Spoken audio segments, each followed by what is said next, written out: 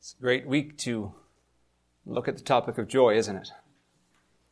It's a bit of a struggle this week. It's a good thing that I wrote the message or the large portion of it early in the week before life had a chance to, as Charles was saying, try to suck the joy out of myself. But it's a very opportune time for us to consider this subject of joy. It seems like we are trying to be deprived of it, whether it is our joy or our peace. And it's good to know that that joy is found in Jesus Christ. Let's go once again to the Lord in prayer. Our Heavenly Father, we thank you for the freedom that we do have, even with restrictions, but the freedom that we have to gather together as the body of Christ, to worship you and to praise you, to look into your word, to serve you, to love you, and the freedom we still have to be your ministers of love and joy and peace in the world around us. And I pray that you would so fill us with your Holy Spirit that that would flow out of us.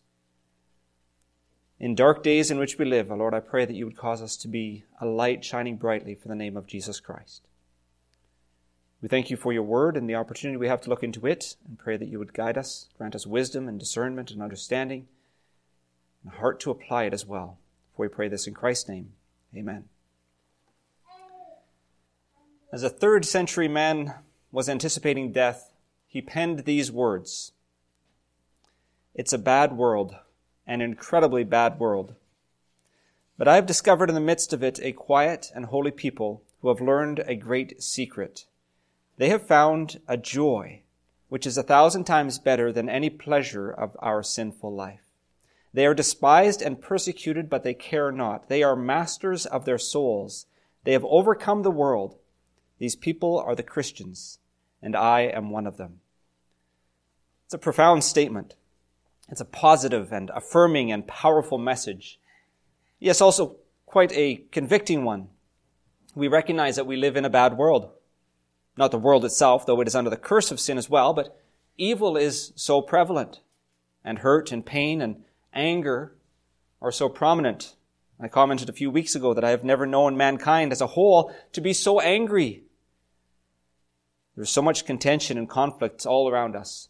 And in the midst of all of that evil, have we learned and are we living the secret of joy? Is it a joy which, as the quote states, is 1,000 times better than any pleasure of our sinful life? Really, 1,000 times better. Is that even possible? Are we despised and persecuted? And do we not care, or care not, as it says, because we are so full of the joy of the Lord? Can it be said of us that they are masters of their souls? They have overcome the world. I'm going to read that quote again.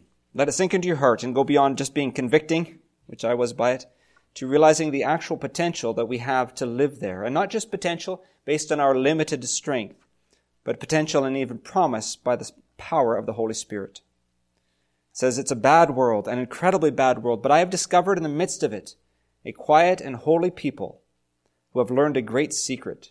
They have found a joy which is 1,000 times better than any pleasure of our sinful life. They are despised and persecuted, but they care not.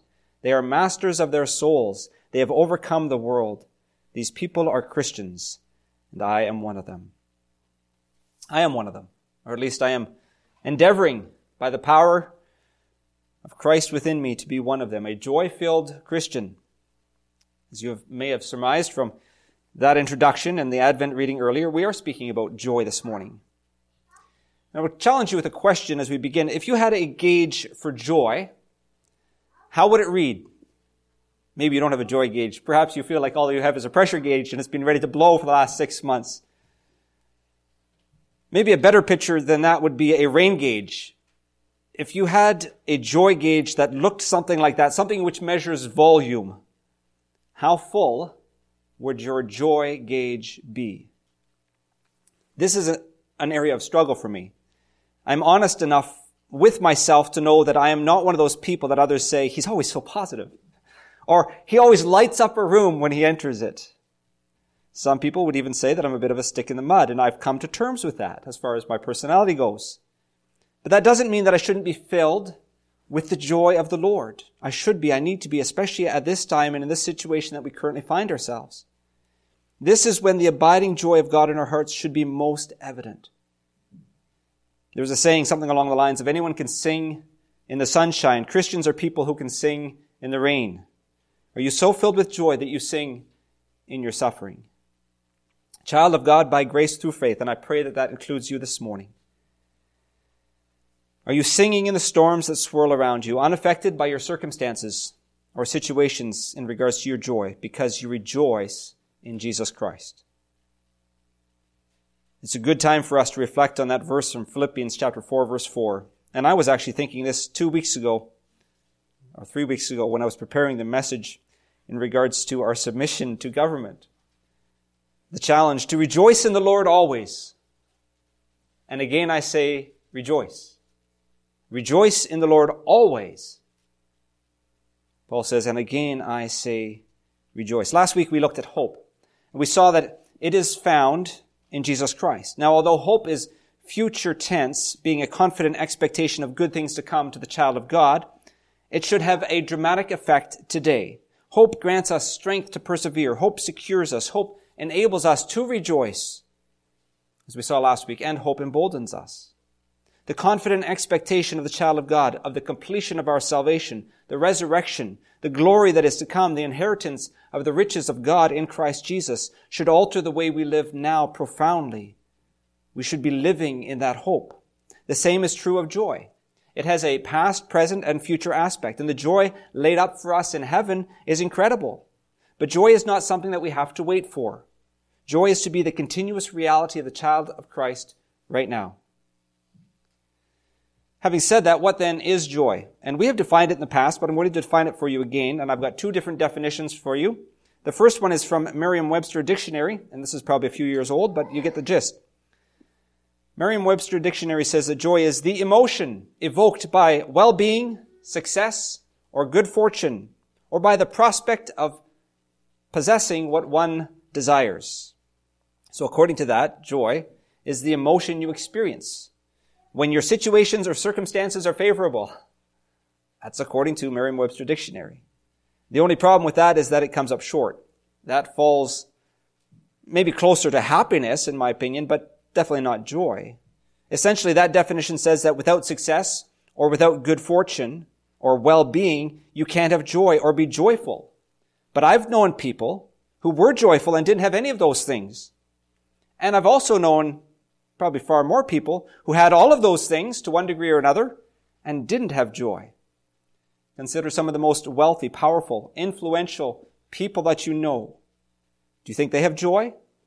And if by chance they do, is it because of those things?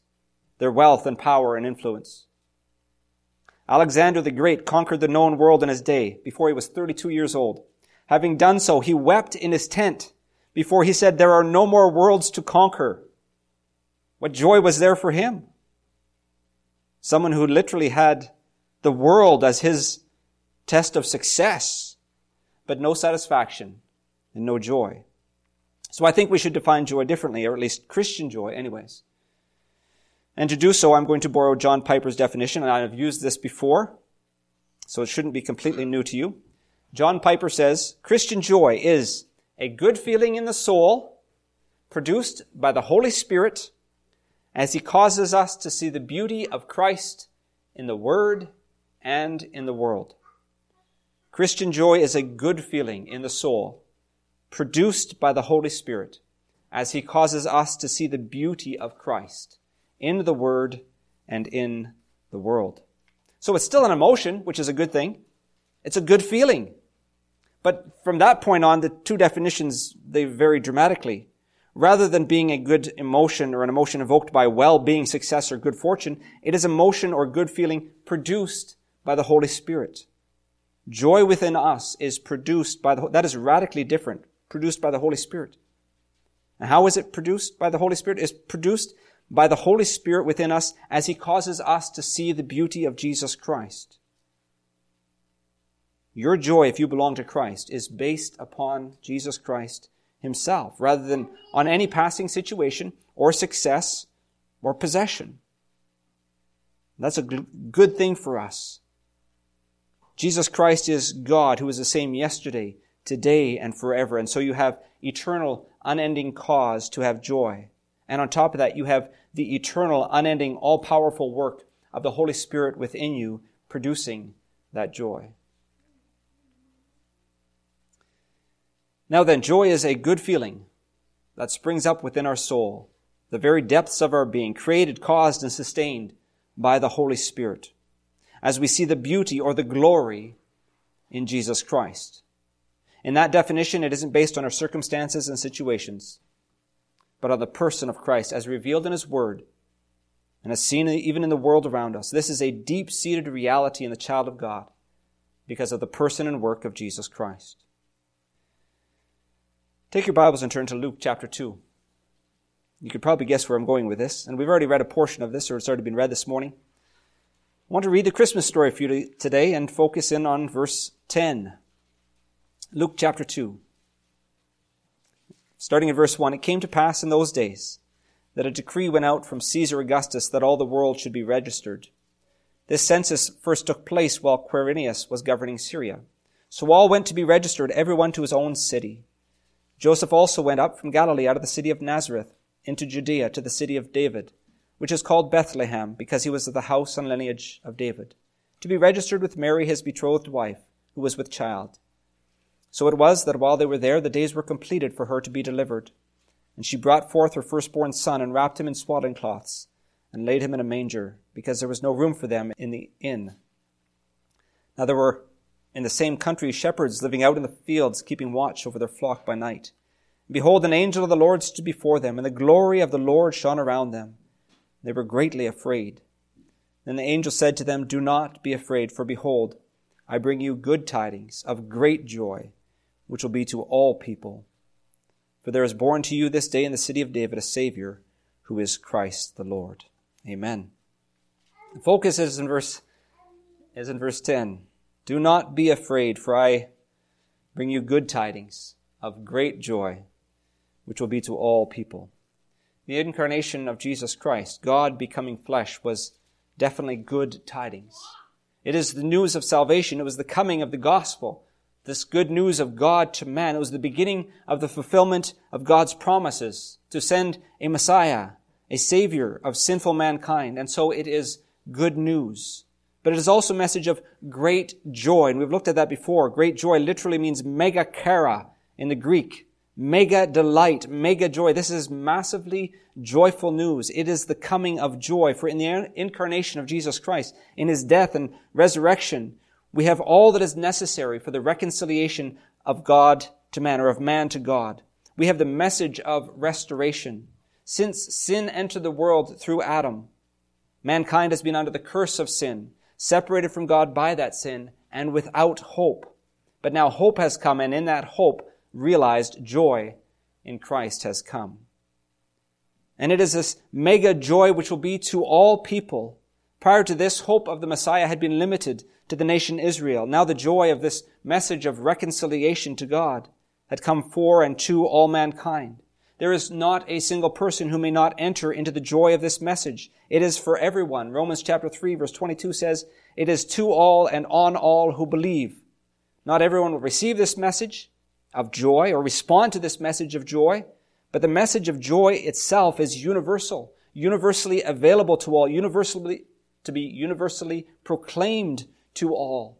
That joy has come in Jesus Christ. He has come in this form of a babe in a manger. He has come as the incarnation of God. Joy has come in the provision of everlasting life. And we see that joy experienced even in the Christmas celebration. The story of the wise men. When they came, it says they rejoiced. When they saw the star as it settled over wherever Mary and Joseph were at the time, they rejoiced with exceedingly great joy. It was experienced in the story of John the Baptist, even before his birth, as was read also this morning. In Luke chapter 1, verse 44, For indeed, as soon as the voice of your greeting sounded in my ears, this is Elizabeth speaking to Mary, she says, the babe leaped in my womb for joy. Isn't that incredible? The coming of the Messiah, the coming of joy, was so incredible that even though in the womb John leapt for joy, There can be absolutely no doubt that in the coming of Jesus Christ, joy has come. But it isn't just something that has come past tense. It is also something that is ours. It is spoken of primarily in the Word of God in present tense. The New Testament is full of a message of joy. As we read in Philippians, or as I mentioned, Philippians 4:4, we are commanded throughout the Word of God to rejoice in the Lord always. Now, if we are commanded to rejoice, and yet we've recognized that joy is an emotion, how is it that God can command an emotion of us? Well, God does give commands of our emotions. But when He commands us in regards to our emotions, He also gives us the means to fulfill the command. It is not like God is just saying, you need to muster up some emotion from within yourself.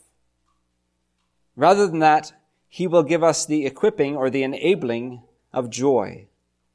And I believe that that is why joy is listed as one of the fruit, in the fruit, or a part of the fruit of the Spirit. Galatians chapter 5, verse 22 to 25.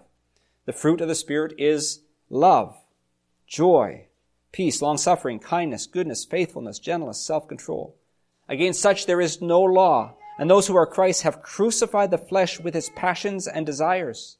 If we live in the Spirit, let us also walk in the Spirit. He gives us the means to fulfill the command to rejoice always.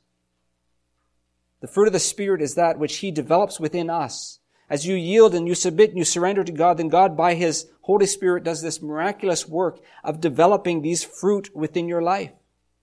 We see here at the end of that passage that I just read that we are to live by the Spirit and to walk by the Spirit. We are to put to death our sinful desires and passions, and we are to surrender ourselves to the Holy Spirit. As we do so, He develops these things in us.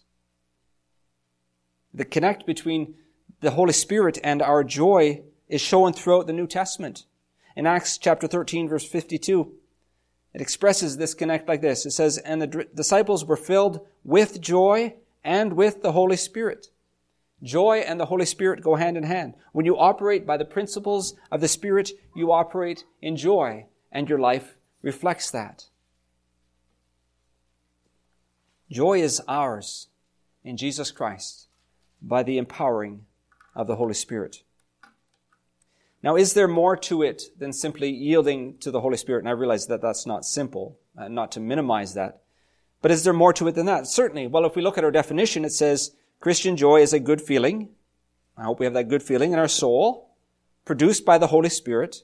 But then it goes on, as He causes us to see the beauty of Christ in the Word and in the world. So, produced by the Spirit, as He causes us to see the beauty or the glory of Christ in the Word and in the world. Do you see the beauty of Jesus Christ?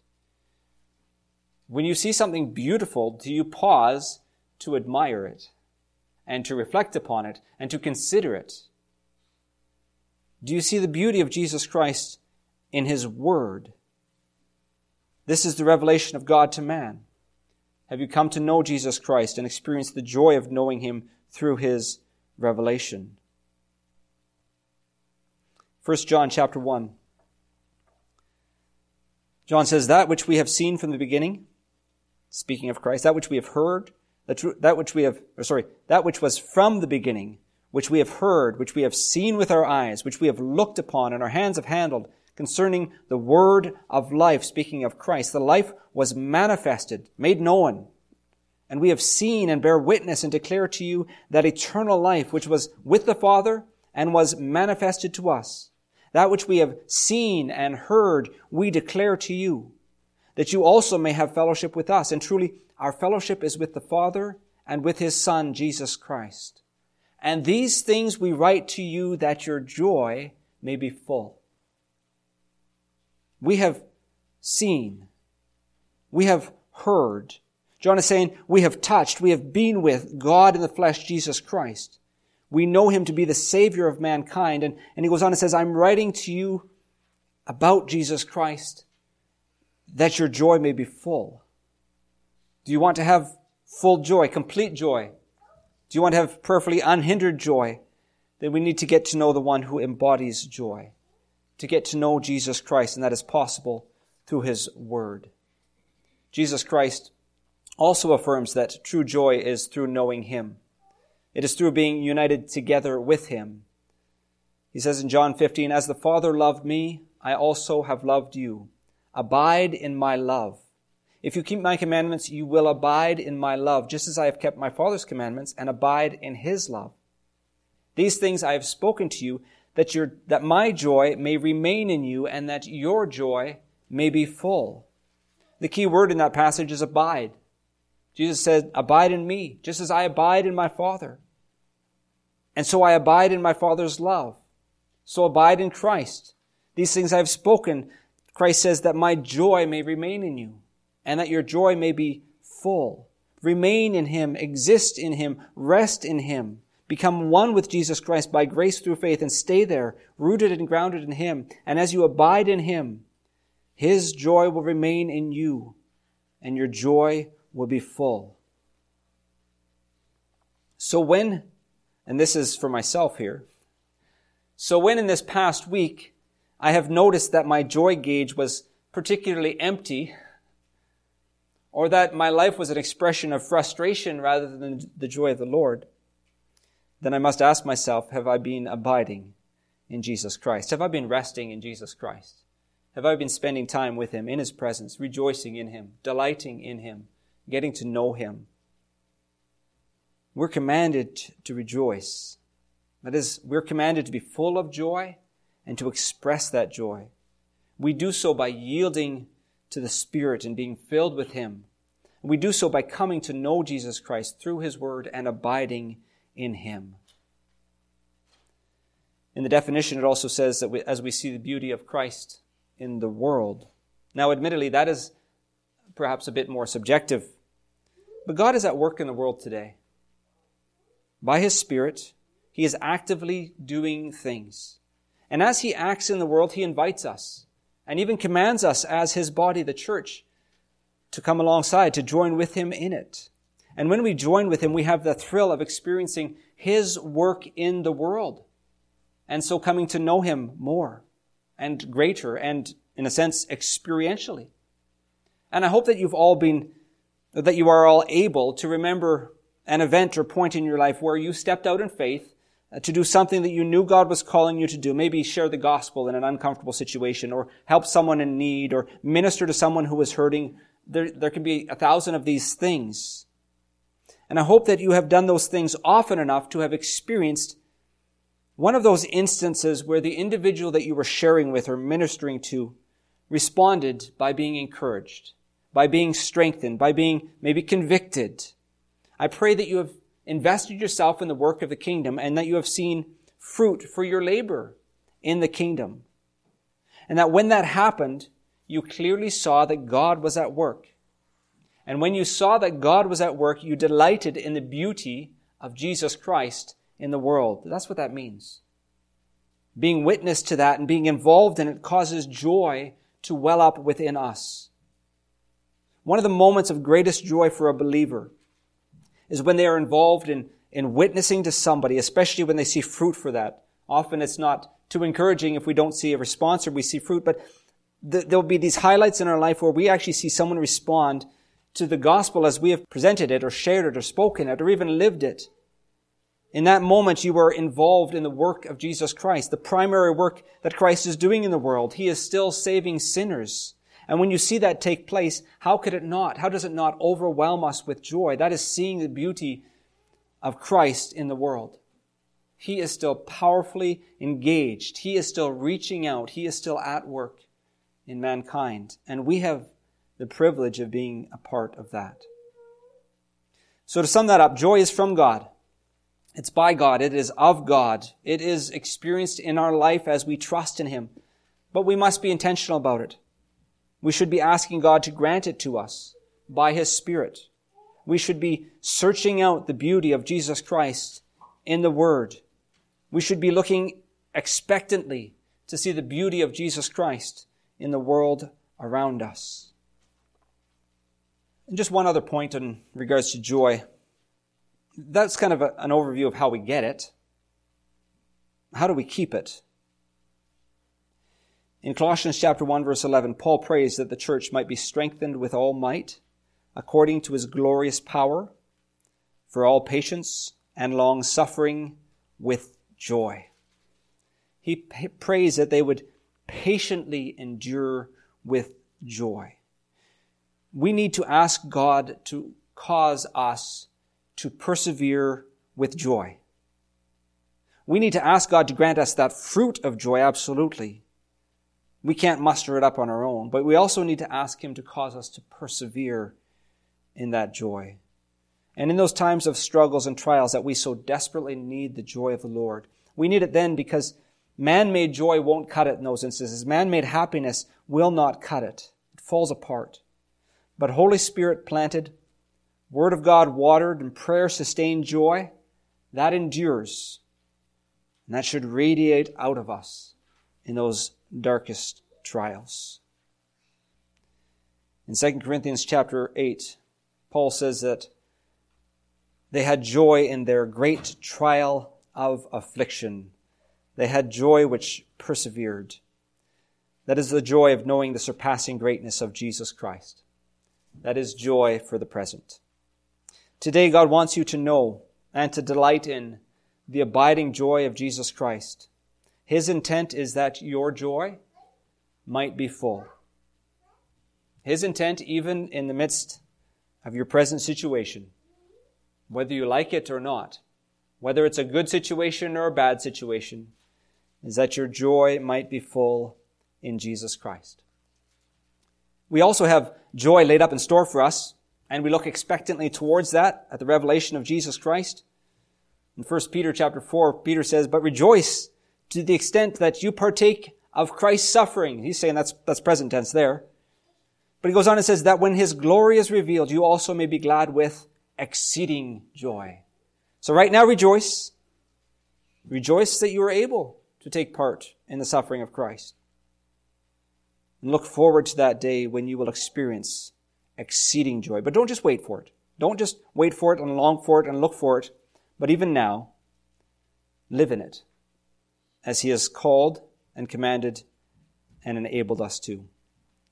Today, as we celebrate the Advent season, we praise God that joy has come in the person of Jesus Christ. And we are determined to live in that joy, to live in that good feeling in the soul produced by the Holy Spirit as he causes us to see the beauty of Christ in the Word and in the world. In that determination, because of the command of God to rejoice always, we yield to the Spirit, asking him to develop this fruit of the Spirit within us. We invest ourselves in the Word of God so that we may see the beauty of Christ within it.